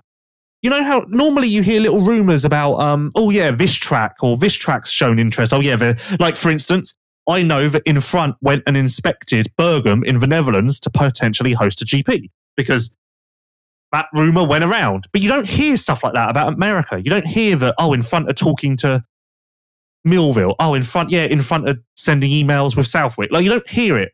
Which makes me think that we're not really getting any closer to going back to America. It's been long enough now where having a USGP would feel like an all new thing. I kind of can't remember what it's like having a USGP. So maybe it'd be quite a cool thing to go back to. I mean, there is a TBA before Redbud. So if there's ever a time to have a USGP, it seems like that would be it. But I think now this year would be a good time. I think more and more we've seen with our stats across all our platforms that more Americans are interested and watch MXGP racing. So I think if there's ever a good time to do this year would be great. I mean, obviously they're going to see many of them at the Nations, and hopefully they will travel to Redbud. But a USGP would be very cool. That wraps up Ask Vice Anything. Feel like we did enough questions there. Known for producing the world's most effective neck braces, Liat continues to evolve year after year. The 2022 gear is now available worldwide, and there are many lines for you to consider. The 3.5 ride kit, an affordable combo, the 4.5 jersey and pants, the 4.5 enduro jersey and pants, and the 5.5 jersey and pants. There is so much to consider. There is an advanced range of moto helmets for 2022 too, including with 9.5 carbon, 8.5 composite, 7.5, and 3.5. The Liat helmets are available in a broad range of striking colours to suit all tastes. The 9.5, 8.5, and 7.5 helmets also come with a free pair of bulletproof Velocity goggles. Shop Liat's extensive line of off-road gear now on liat.com. Before we go to an ad and begin our final section, who was your biggest disappointment in MX2, James? No one really stood out, to be honest. If I was being highly critical, then I would say... You're going to say Conrad? No, I was going to say Mattia Guadagnini. But like you say, you kind of found out, like from him basically saying he starts a little bit slow and, et cetera, et cetera, et cetera. He was never really... Actually, I'm going to save that for the Planet Motor Bombshell. Okay. I don't know. I say Conrad Muse just because I think everyone at least I think people had high hopes of a podium, a top 5, maybe even a win. I think everyone at least expected a top 10. Yeah, I guess. Yeah, it was a difficult race, a difficult weekend for him. I didn't spend that much time with him over on the Sunday, so I didn't get to understand why he wasn't in the top 10. Maybe, I don't know. I don't know what happened on the day and stuff like that. I was so busy, flat out, kind of like working. I didn't really get a chance to sort of do my usual hospitality coffees, which was a bit disappointing in the weekend. But yeah, I think at the end of the day, it's a testament to him and the team just actually getting a bike and getting everything literally to a point where they actually had something to ride. I think they've done well within 4 weeks to get everything sorted. I think that's basically all they had, and I think they're still looking for a few missing parts, sponsors to come on board. So disappointed. I think in one way he's probably going to be disappointed with the results. Another thing he's going to be pleased that he's able to be racing this year. So I think there's more to come. There's more to come. Disappointment wise, looking down, I think. It's fine. We don't have to answer. I mean, I feel like you've been going on about this for like 20 minutes. Yeah, don't feel the pressure to really don't feel pressure to really go for it. Like, it's fine if you don't have one. No, I don't think I do. I think everybody's. It is what it is. It is what it is. Bring on round 2. That's part 2 of the MX5 show wrapped up. The Prospect Goggle from Scott Sports is the culmination of over 50 years of experience producing goggles for the off-road and MX market. Used by an ever-growing list of champions, the Prospect Goggle has everything you need to ensure your vision is the best that it can be.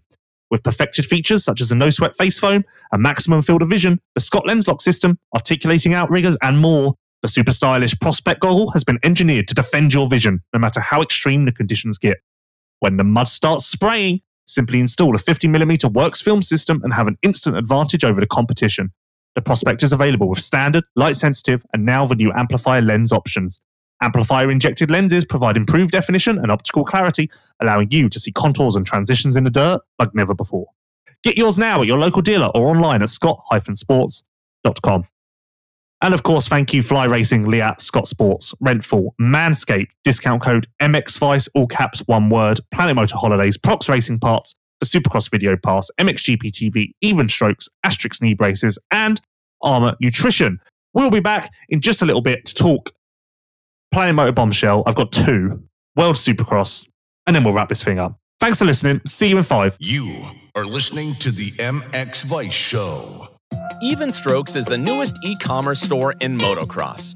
Built by motocross enthusiasts, Even Strokes understands your need and offers all of the products you need for a weekend at the track. Shop now for Yoko, Alpine Stars, Fast House, and more at evenstrokes.com. Known for producing the world's most effective neck braces, Liat continues to evolve and can now protect riders from head to toe.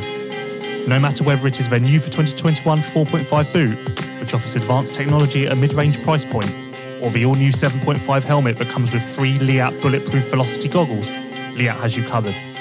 Shop Liat's extensive line of off-road gear on www.liat.com. Liat.com. The MX Vice Show. Welcome back to episode 95 of the MX Vice Show podcast. Quick break there, and we're straight back into this thing. Lots to talk about, you see. Thank you, Fly Racing, Liat, Scott Sports, Rentful, Manscaped, Planet Motor Holidays, Prox Racing Parts, Supercross Video Pass, MXGP TV, Even Strokes, Asterix Knee Braces, and Armour Nutrition. This is the final part of the MX Vice Show, so sad.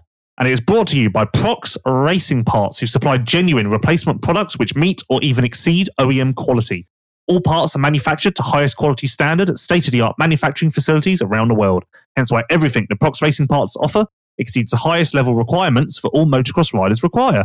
Many of the Prox parts are actually made by the same suppliers to the OEMs. Head to pro-x.com now to learn more. Obviously, everyone was very impressed with both Jed Beaton and Kevin Horgmo at the weekend.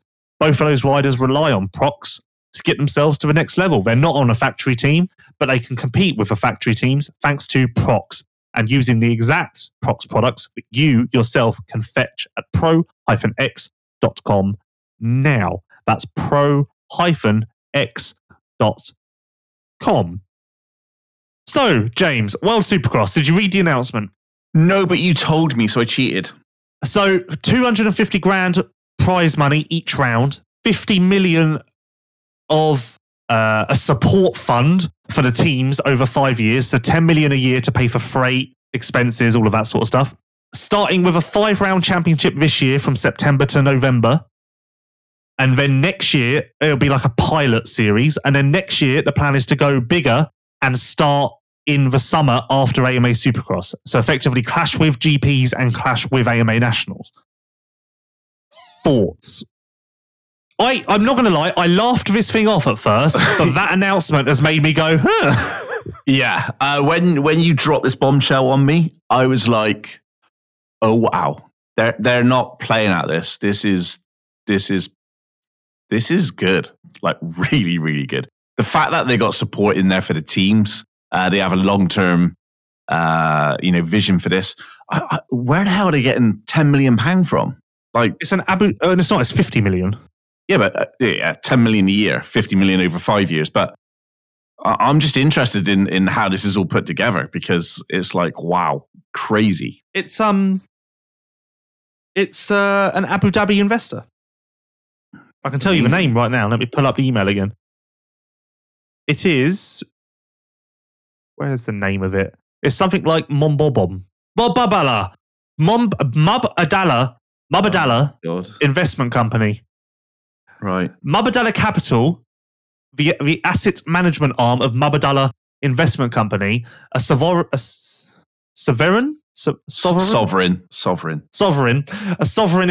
investor with $243 billion in assets under management, brings a wealth of experience in funding the development of global business and sports venues. There is a massive fan base and untapped demand for Supercross outside of the United States, and backed by the financial support and significant resource of Mubadala Capital, we intend to feed that, bringing the sport to new regions through the most exciting and lucrative World Championship Series in the history of the sport, said the director. Yeah, definitely Planet Bombshell of the week because... Do you reckon Mubadala would give me some money? No, because as soon as he'd meet you, he'd think you're such a knob. Seems like they got some money to throw around, so I thought it was worth putting it out there. If Mubadala are out there and they want to sponsor Screw the Podcast, if you want to sponsor me personally, I'll give you title sponsorship of my life, if you like, for a meal. I'll walk around. Yeah, when I introduce myself. What I'll do is when I introduce myself to people, I'll say, hi, I'm Lewis Phillips, presented by Mubadala. Fueled by? Yeah, whatever they want. I'll even change my name to Mubadala if they like. I would do anything. Seriously going downhill. Anyway. You would literally do for anything for power and money, wouldn't you? Power and money. I don't know what you're talking about. So I heard 5-round series this year. I heard the goal is 2 in Oceania, 1 in Asia, 1 in the Americas, South America, potentially North America, and then 1 in Europe, which I heard they're talking to Cardiff in the UK, which obviously Cardiff used to have a UK Supercross back in the day. I remember going there when I was younger. So yeah, this announcement has shaken everything up. Now we need to see a schedule and then things get real. This announcement has definitely caught attention. Everyone will be talking about it this weekend in both MXGP and Daytona. I almost guarantee that. Now we need to see a schedule. Once we see a schedule, then this gets real. But now, at the moment, we don't have a schedule, so it's still a hypothetical discussion, really. Like, okay, they've got money, but they don't even know where. We don't even know where we've got to go and race. Do you reckon they'll pay for my flights? What I'm interested in is what manufacturers are going to be supporting this. Because but you didn't read the announcement. This isn't their goal. They don't want factory teams. Basically, they went to America, met with a load of factory teams, and basically got told to go away. So their business model now is to find 10. It's basically going to be like Formula One, where there will be 10 teams with 4 riders each, 2 450s and 2 250s. And those 10 teams will be the teams. So there won't be, an 11th team wants to come along and race. No. You're either in the 10-team group who gets you're not, if you get me. Do you get me? Yeah, okay. So like a Formula One where there are 10 teams and there are new teams that want to join, but they have to take the spot of one of the other teams. So technically it's going to be what's left over from America. Satellite teams. Yeah. Motor Concepts. A team like, I don't think a team like Rocky Mountain would do it, but a team like Rocky Mountain maybe. SGB Honda maybe. I don't think any European teams will do it, but I'm sure there will be a French team. Oh yeah, there's going to be French, Australian and American teams. That will basically maybe a German team as well. I can bet. I would bet there will be Roczen, Musquin, Wilson, Brayton, and I think those will be your top 4 guys in that series. Why do you think Roczen will be doing it? Because I think he's on his way out, and this is a great opportunity to race less and make more money, and still it's basically like a way to keep. It's basically a way to take a step back from the insane motocross and supercross schedule, whilst also still racing and doing something cool and new. Same for Musquin on his way out. Same for Brayton. Same for Wilson, who, Wilson's probably 1 or 2 years away from retiring. So that's same. So he wins. He's going to be called a world supercross champion. Yeah. So what's more prestigious than an MA supercross champion or a world supercross champion? Okay, you've missed a point, James. In that list, did I say prestige at any point? Just saying, I could do a European series, couldn't I? But maybe like I don't know. My point being, Roczen and Musquin are getting to the point now where they are thinking about retirement. Obviously, I think it's quite obvious that while they're sat around the table, they'll go, well, you know what? I do feel quite good still. So instead of just retiring next year, why don't I just go and do this World Supercross Championship? It's only 10 races. I get to see the world, do a bit of traveling, and make a shit ton of money by the looks of it. It's going to be a weaker field, so that's a little bit. That's a little less. It's a step towards an easier life. Like, I don't think Roczen's probably having an easy life at the moment. No, I don't think it's easy for him. I don't know. Anyway, you disagreed with my EMX theory. You disagreed with my World Supercross theory. Are you ready for another one? Well, hit me. It's 3rd time lucky. Hold on.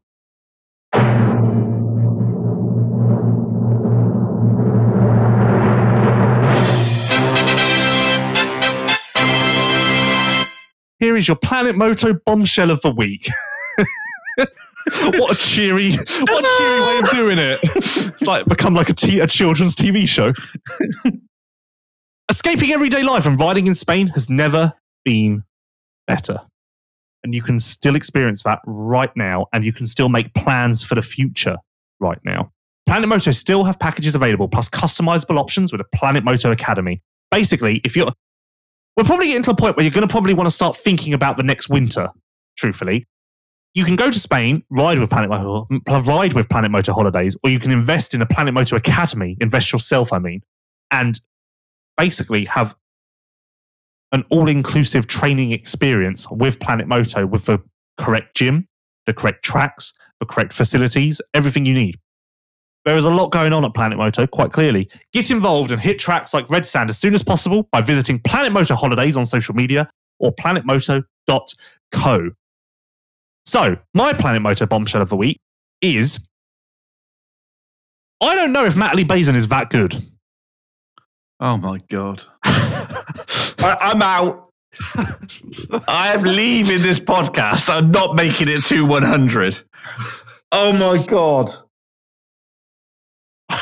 I am not staying on this sinking ship. No, okay, that's a harsher way of putting it.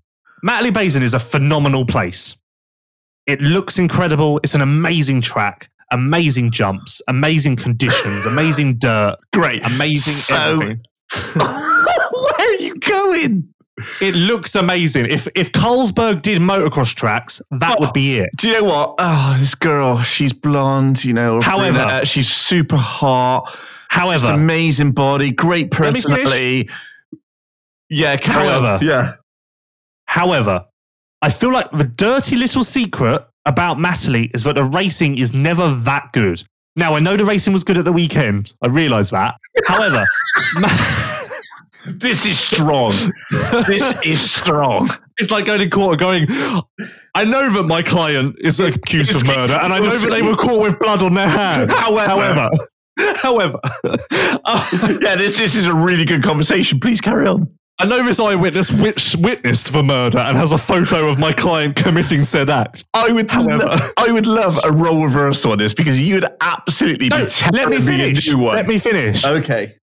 However, the dirty little secret about Matterley is that the racing isn't really that good ever. I feel that the track flows so well that it's hard for people to make up time, and really, you just get follow the leader a lot. And you know what? I put this to some riders, and they agreed with me. Of course they did. I almost feel like we should go back to the old Matterley layout, which was a bit slower in spots and a little bit more technical in spots. And I feel like that maybe would make some better racing. I don't know. I just feel like if you look through history, Matterley doesn't always give us people charging through the field. Look at Mattia Guadagnini. That was what I alluded to earlier. Look at Mattia Guadagnini. He had poor starts and kind of didn't go anywhere. And I feel like that might be a caused by Matterley, you know? Yeah, the same could be said for Harrop, who was showing really good pace, but was only able to get through to about 10th or was it 7th in race 2 or something? But he was coming from the back both times, wasn't he? He ended lap 1 in 9th and finished 8th. Okay. Maybe it was the qualifying race on the Saturday, I'm thinking. Well, let me check the other moto. In the other moto, he ended the first lap in 10th and finished 7th. Maybe he made 7 passes on the first lap. Well, the first lap is obviously its own thing. I'm not saying Matterley's a bad place, and it's a good, fantastic place to have a GP, and truthfully, we don't have a better track in Britain. However, I'm just saying that I feel like a dirty little secret about the place is that it doesn't really lend itself to amazing racing. I just think you need to keep your comments to yourself now. After listening to that absolute rubbish, if that's the best thing you could come for, I reckon Planet Motor be pulling their freaking advertising budget as we speak. If that is the best you could come out, if I came out with that, you would be having a right old rumpus on here. No, because I would be like, yes, James. Funnily enough, I was just about to say the same thing. You would not. Well, yeah, because I think that. So why would I disagree with it? No way. I just said it. You must be doing this for the clicks. You're clickbaiting our visitors. Well, go to the post-race podcast. I asked Ben and Prado this. Fantastic track. Everyone will say it's their favourite track. Favourite track to race? Maybe not. Favourite track to ride and favourite track to race on are very different things. You're just going to bag on about Spain now, aren't you? No. Although I have sold a couple of Spanish GP tickets in the last week to people who have asked for my advice on where to go. Of course you have, yeah. The mall's amazing. To be fair, Spain is going to be a very good GP this year because Prado is going to be healthy, which he wasn't last year. Prado is riding a Gas, which is a Spanish brand heritage. I feel like that might make a massive storm in Spain.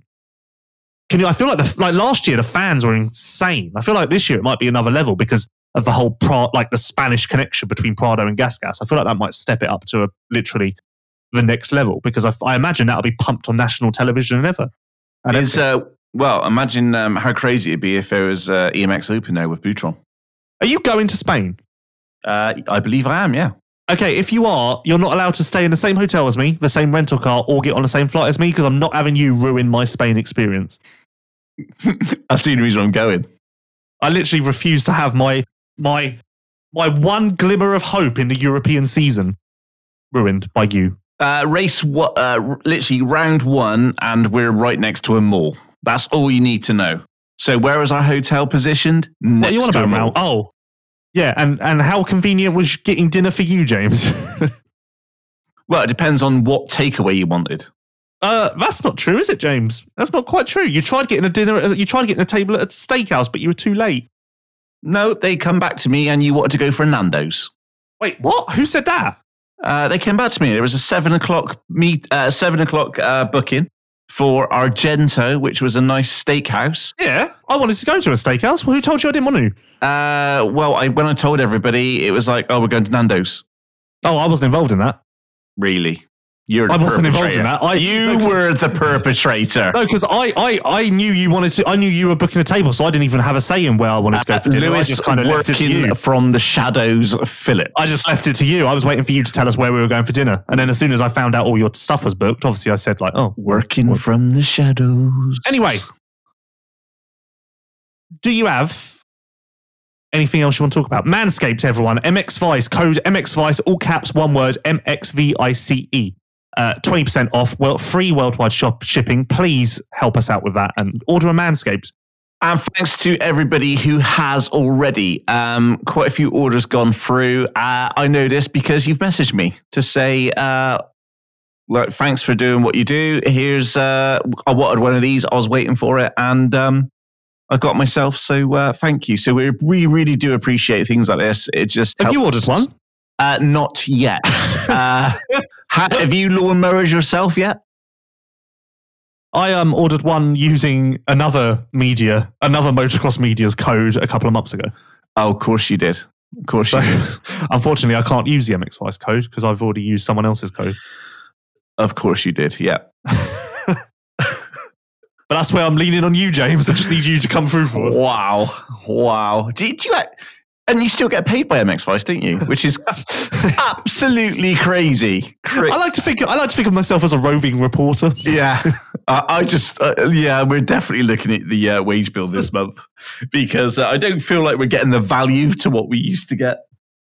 I just like to think of myself. Remember the old Lewis who wouldn't talk to anyone?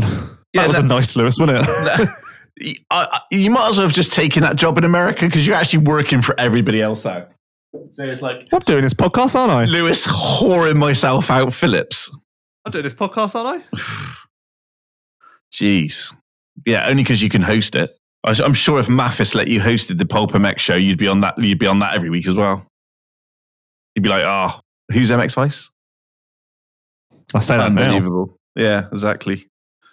Every time I walk around a paddock now, I walked up to everyone in Matley and I shook their hand and I went, "Hi, I'm Lewis Phillips from Lewis Phillips Media." Yeah, twat. Got anything else to say, James? No, I'm done. I'm done. It's good. That was a good podcast. I can't tell if we've said. I can't tell if we've said everything or not. Yeah, I feel like there's stuff to say still, but I can't think what. No, we're all At good. the moment, it looks like you're going to Mantova. Yep. Definitely go to Mantova. Just got to order. I don't know if I'd say definitely. Yeah, no, it's all good. Flights booked, hotels booked, cars booked. We're all good. We just got to do PCR. I'm taking my daughter. Which means no Lewis and James time. Aww. Yeah, unfortunately, my daughter has autism. And just want to thank Monster Energy for supplying tickets and for Infront for being so awesome in and allowing her to participate in the media room. So huge thank you.